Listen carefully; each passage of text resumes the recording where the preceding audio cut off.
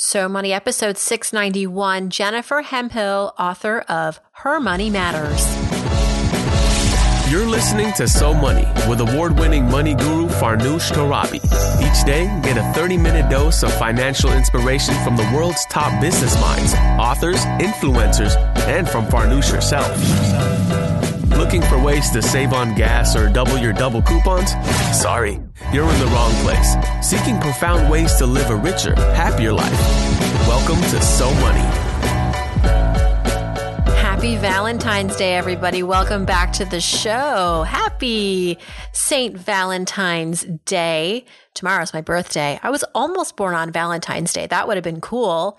But I like February 15th as well. I believe Oprah was born this month. Happy to share birthday month with Oprah and any of you out there listening who might also be Aquariuses. Aquarii, happy birthday. Today's guest is a friend of So Money. She was on episode 117 many episodes ago, and she is back because she has some exciting news. Her book, Her Money Matters, The Missing Truths from Traditional Money Advice, has launched. It launched yesterday, and so we are happy to have her on to celebrate and share all the goodies with us. For those of you who didn't hear the first episode or catch that first episode with Jen, here's a little bit more about her. She is an accredited financial counselor. She's a blogger, podcaster, military wife, mom of two, and now author. I think one thing that sets Jen apart is that she really gets to the root of how our emotions and our upbringing affect our money stories. And so today we'll be talking about forgiveness, why and how to forgive yourself when it comes to your financial setbacks, to love yourself. I mean, it is Valentine's Day. Whether or not budgeting is really necessary, and a critical piece about budgeting that few of us really talk about, and why most of us are only getting 10% of our financial life right. And Jen speaks from her own experience, coming up on So Money right now. Jen Hemphill, welcome to So Money. You were on previously and now back with author added to your title. Congratulations. Oh, thank you. And thank you so much for having me. It's so good to be back. And it's crazy to think that when I was talking to you last time for your podcast, that was right before my own podcast launched. And so much has changed. So since then, so I'm really excited to be here. And good changes. Your podcast is on a tear. Your book, Her Money Matters. Then the subtitle is The Missing Truths from Traditional Money Advice. It's out now. I'm happy to say we're airing this episode in tandem with the launch of this book. What is the book really about? I mean, what are the missing truths that we aren't being told? Well, really, there's so many. And basically why I wrote this book is I found myself probably in about 10 years into our marriage, feeling stuck and not understanding why I was stuck, especially when I had been reading personal finance books. I was following the advice, but yet we were still in debt. And granted, we weren't really in a bad financial situation, but we weren't where we wanted to be. We were still in debt. We hadn't increased how much we were saving for our retirement plan. We continued to deplete our emergency funds, and I didn't understand why. So that led me on a journey as to figuring out, okay, if I'm following what the experts are telling me to do, what in the world am I doing wrong? And that led me to a book by T. Harv Eker called The Messages or the Millionaire Mind, or I always The Millionaire Mindset, I think? Yes, something like that. So it's T. Harv Eker. And that really opened up my mind as to what was going on, because basically his book is all about mindset. And it really struck a chord in me as to just thinking back to my childhood. What I heard over and over again was, we don't have the money. We can't afford this. And that stuck through me all throughout adulthood. But what I didn't know, and even though I knew that I knew that my parents said that, I knew I had those thoughts, I didn't know how much it affected my money decisions, how I felt around money. So that is part of the missing truth. Like, my book is really structured around what I call the money headquarters. And the money headquarters are are basically broken up in 3 parts: the money mindset, the money actions, and the money skills. So the money mindset is what we grew up around, how we grew up around money. And we have our money stories, our past, present, and future. So that's a part of the money mindset, part of the money headquarters. And then we have our money actions. When we think money actions, we think of negotiating our credit card interest rate, those type of things, but it's more than that. Money actions that really propel you, your progress forward are talking money, which we don't do enough of, right? Maybe in podcasts like this, we do, but in general, we don't talk about money just because we're scared of the stress it may cause, the arguments it may cause. But it also, I talk about increasing your financial confidence, really being patient with yourself, having that flexibility because it is a journey. So those are just some of the parts of the money actions. And our money skills, this is the part that in the money headquarters that we focus on the most: the budgeting, the saving, the getting out of debt. But in the scope of the money headquarters, it only fills up, in what I see in my perspective, about 10% of the money headquarters. So the money mindset fills up about 60, the money actions fills up 30%, and the money skills, which we mostly focus on, 10%. And that's why I was stuck. I was focusing on that percent, that 10% of the money headquarters. Well, yeah, because working through your emotional baggage there's no app for that. There's no tool. You have to really be committed. You have to go through the motions. You have to tap into resources. You have to tap into yourself. It's a lot of work. It's a lot of mental work. And so when you went through that yourself, what helped you? Because there's realizing that, I have a scarcity mindset. I have issues from when I was growing up and money was this thing of that was limiting beliefs. So you recognize that. Then what do you actually do to repair that damage? I actually started writing what my reflection. So I didn't just reflect in my mind, but I started writing. And it's something that I resisted for a long time, but there is just something powerful when you put it to paper, connect the pen and paper, that as you're writing these thoughts down, your reflections, for example, I heard a lot of, we don't have the money. You are able to think through it more clearly and understand why you are still thinking that. Because there's one thing as what I call the past money story, is which you grew up around money, how you saw, what you experienced, what you heard. But we need to understand that and acknowledge that. And really, it's important to do it, writing it down, to be able to know, are we repeating this cycle? So that's your present money story. And I talk a lot about that in the book, because if we don't, we are going to continue to repeat the cycle and just be stuck. So it's really about how I did that, was writing my past money story down. And that was the reflection, but I had more aha moments, more understanding and more clarity. And then writing down what my present money story looked like and comparing the two. Am I repeating the same cycle? And I noticed that I was, right? Right.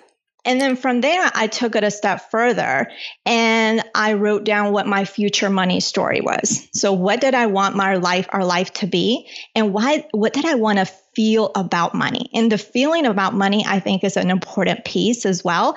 Not just, granted, we want to have a vision of what we want in the future, but if we are still having some negative thoughts around money, that's not going to serve us. So we want to make sure that in writing, we are writing down, how do you want to feel? Are you going to feel abundant? Are you going to feel excited about looking at your checking account? Those type of things. What I'm hearing too is that this book gives readers some forgiveness, right? To be good to yourself, to forgive yourself. Can you share a little bit more about that component to the financial headquarters strategy? Because I think, with money, not only is it a taboo topic, but when we do address it, there's feelings of guilt and I should have done better, and feeling like you're not catching up and doing as well as others. And you can be really hard on yourself. So how do we get to a place of forgiveness? Well, one is understand where you're at currently. So understand where you're at in your financial life currently. What great things do you do with money? That's something that we don't acknowledge enough of because we automatically go to we don't do anything right, or we are failing at with our money, or we got off our budget again, or we overspent, whatever the case may be. So it's important to acknowledge what great things you have done. What are your strengths around money, and what areas maybe need some work. So acknowledge your strengths, so that will build your confidence. And as in turn, as you're building your confidence, that will get you inspired and motivated into action.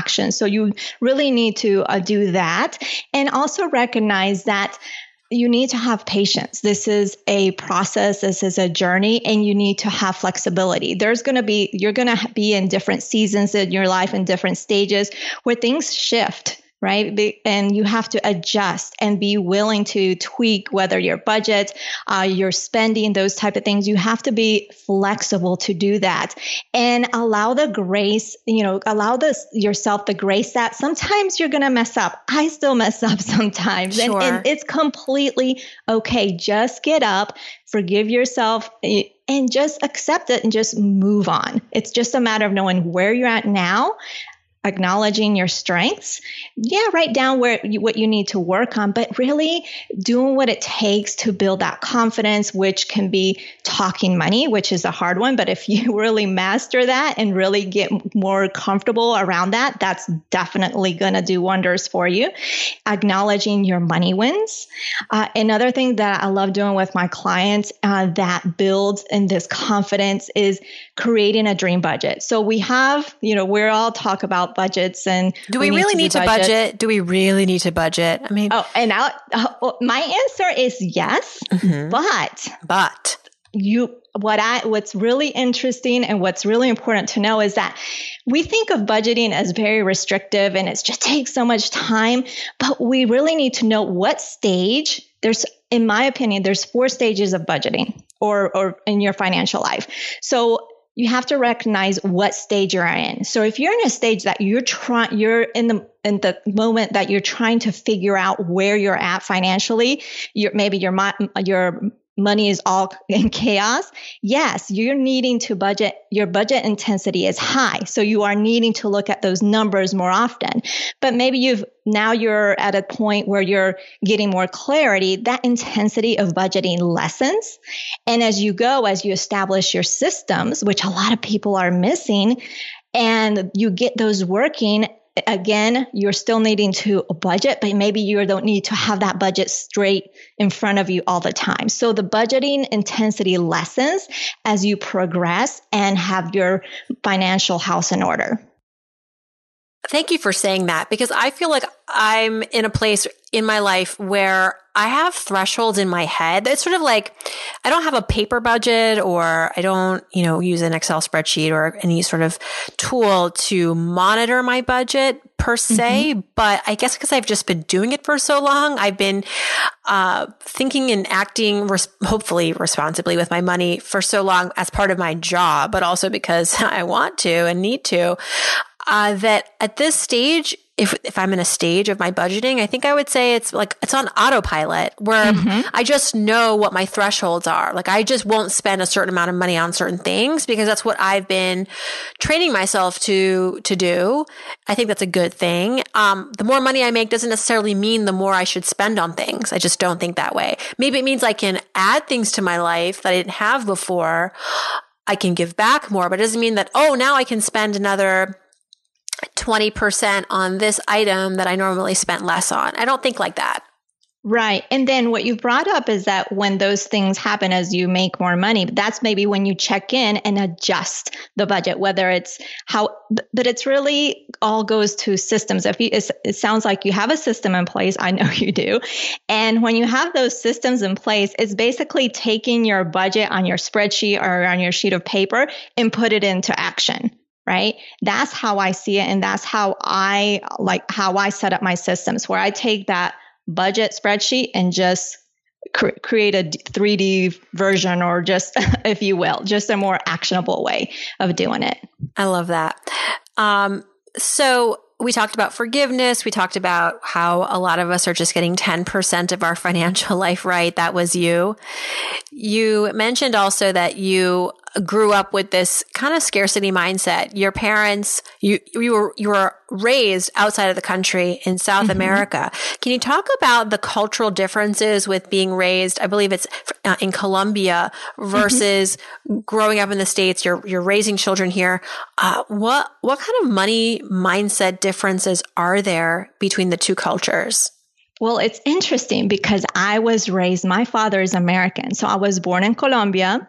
My father's American. So there was the cultural differences in between my mother and my father already. Right. So he was definitely the gringo all the way, where basically, the sky was the limit. And my mother, grew up in a family where everything, it was like hardworking. It was just money was really, really hard to come by, especially as my grandmother raised her as a single mom.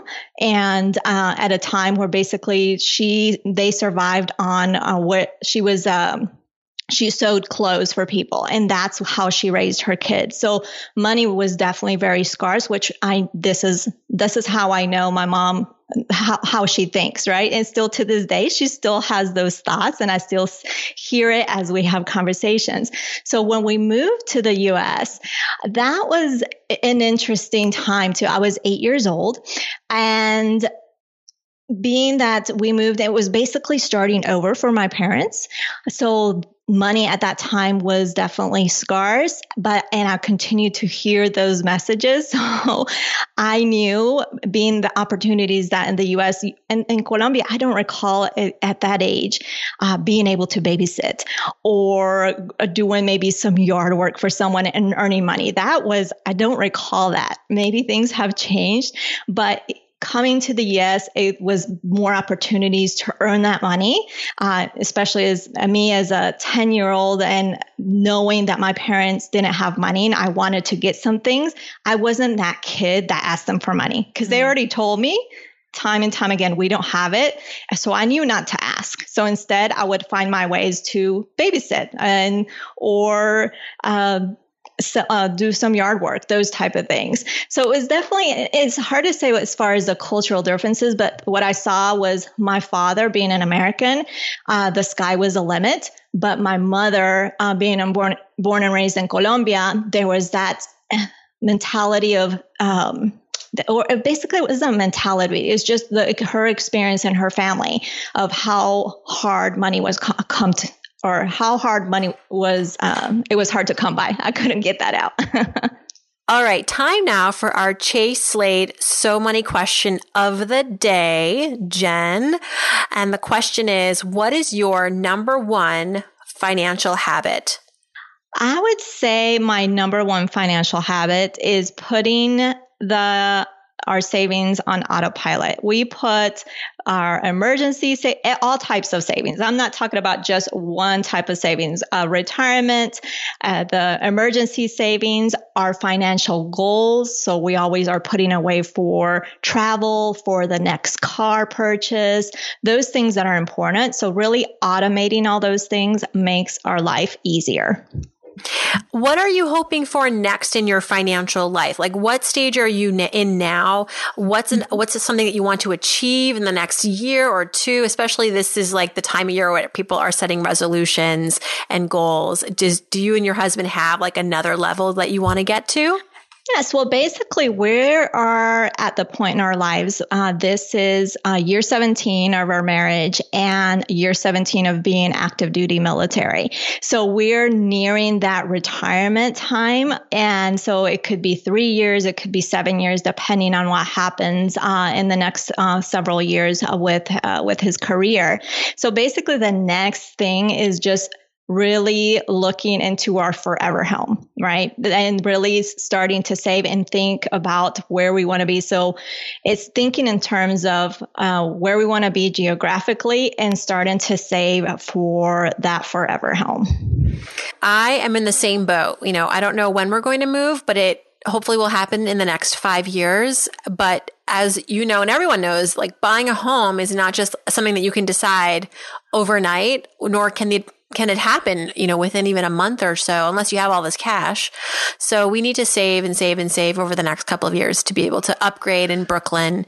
I just don't want to move to New Jersey. Nothing against people who live in New Jersey, but it's really something that you have to decide ultimately. You're either going to get priced out of where you are, or you have to buckle down and figure out a way to make it work. And we're going to do the latter. And it'll be harder to do it, but I think we'll be happier. And it takes time, and it's something that we've been doing, but it's something that I want to continue to increase our savings for, because we don't know. Like I said, could be at the 3 years from now. And also I've got a high schooler, Farnoosh, and he's a freshman, just thinking that he's almost done with his freshman year. That means 3 more years. And granted, we've been putting away for his college, and he doesn't know. But that's the next part too, is just making sure, when we've been having those conversations with him, because right now he wants to go to Cornell, and it's a private university. It's a lot of money. So we try to have those conversations as to what does that really look like with the tuition? Because again, he doesn't know where you have been saving up to this point. So in his eyes, he has to make do himself. So we're trying to prepare him with those conversations as to what does this look like? What kind of career do you want to have? Is that career, are you going to have a good ROI with that career in comparison to the tuition that you're paying? So it's crazy, the things that are coming up. Molly, at least he's got you as a mom giving him the advice. A lot of kids don't get that ROI conversation before college starts. So he's already ahead of the curve. You self-published this book. Yes. And that happened after you had a bit of a not so great experience with a publisher. So tell us how you made the decision to self-publish and why that was necessarily the better move for you. Well, basically, I got approached by a traditional publisher, which was definitely just I was humbled. And I decided, let's do this, because it wasn't even on my radar at that time. And I decided, well, let's do this. This is just a huge honor. And it put me to work. So basically, I'm really, really grateful to this publisher, because the deadline, and I got the manuscript done.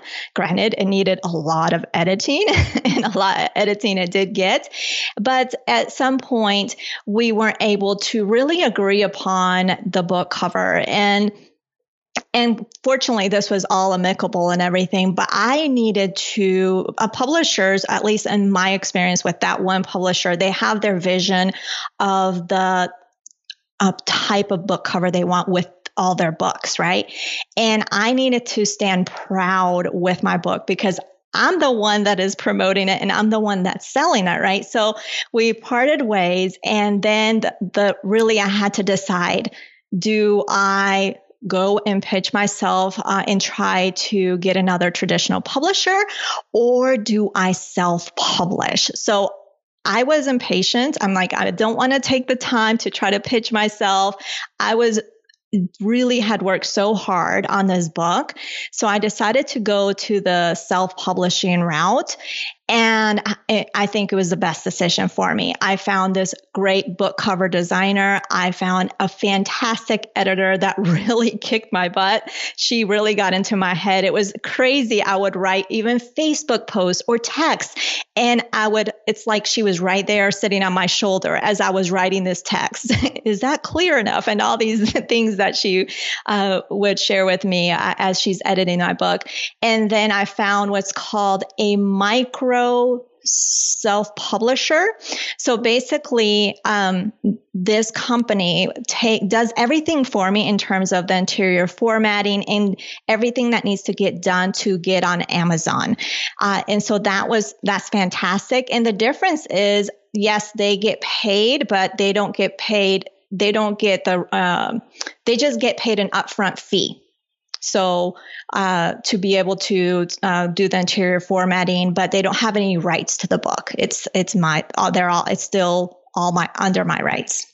Well, congratulations. And every story, every journey has a twist and a turn. And Ultimately, you, I think, got what you deserved and what you needed, and you're happy with it? Is it everything you thought it would be, becoming a published author?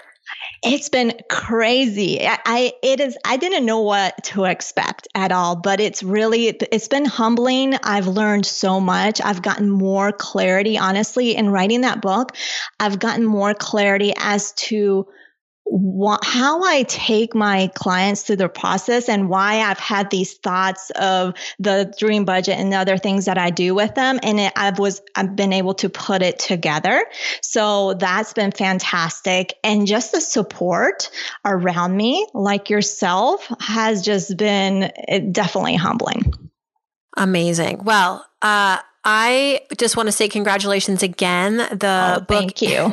The book is called Her Money Matters, The Missing Truths from Traditional Money Advice. Everybody go pick it up. Jen's website is jenhemphill.com. We've got all that information back at SoMoneyPodcast.com. And Jennifer, does anyone call you Jennifer? I just pulled that out. Some do, but you go by Jen. But I go by Jen. I used to go by Jennifer, but as I started my business, my clients were calling me Jen. I'm like, okay, Jen it is. It's easier to have a jenhemphill.com than jenniferhemphill.com. It's a little shorter. Yeah. Well, this is right in time for Valentine's Day too. So if you want to bring this book back into your relationship, not a bad idea. Absolutely. Thanks, Jen. Have a great New Year and happy Valentine's Day. Oh, thank you. And thanks so much for having me, Farnoosh. It's always great talking to you. All right. Thanks so much to Jen for joining us. You can learn more about Jen on her website, jenhemphill.com. She's also on Twitter at Jen Hemphill. That's with 3 L's, Jen Hemphill, 3 L's. Also, be sure to check out her book, of course, Her Money Matters, which launched yesterday. Thanks for tuning in, everyone. And I hope your day is so money.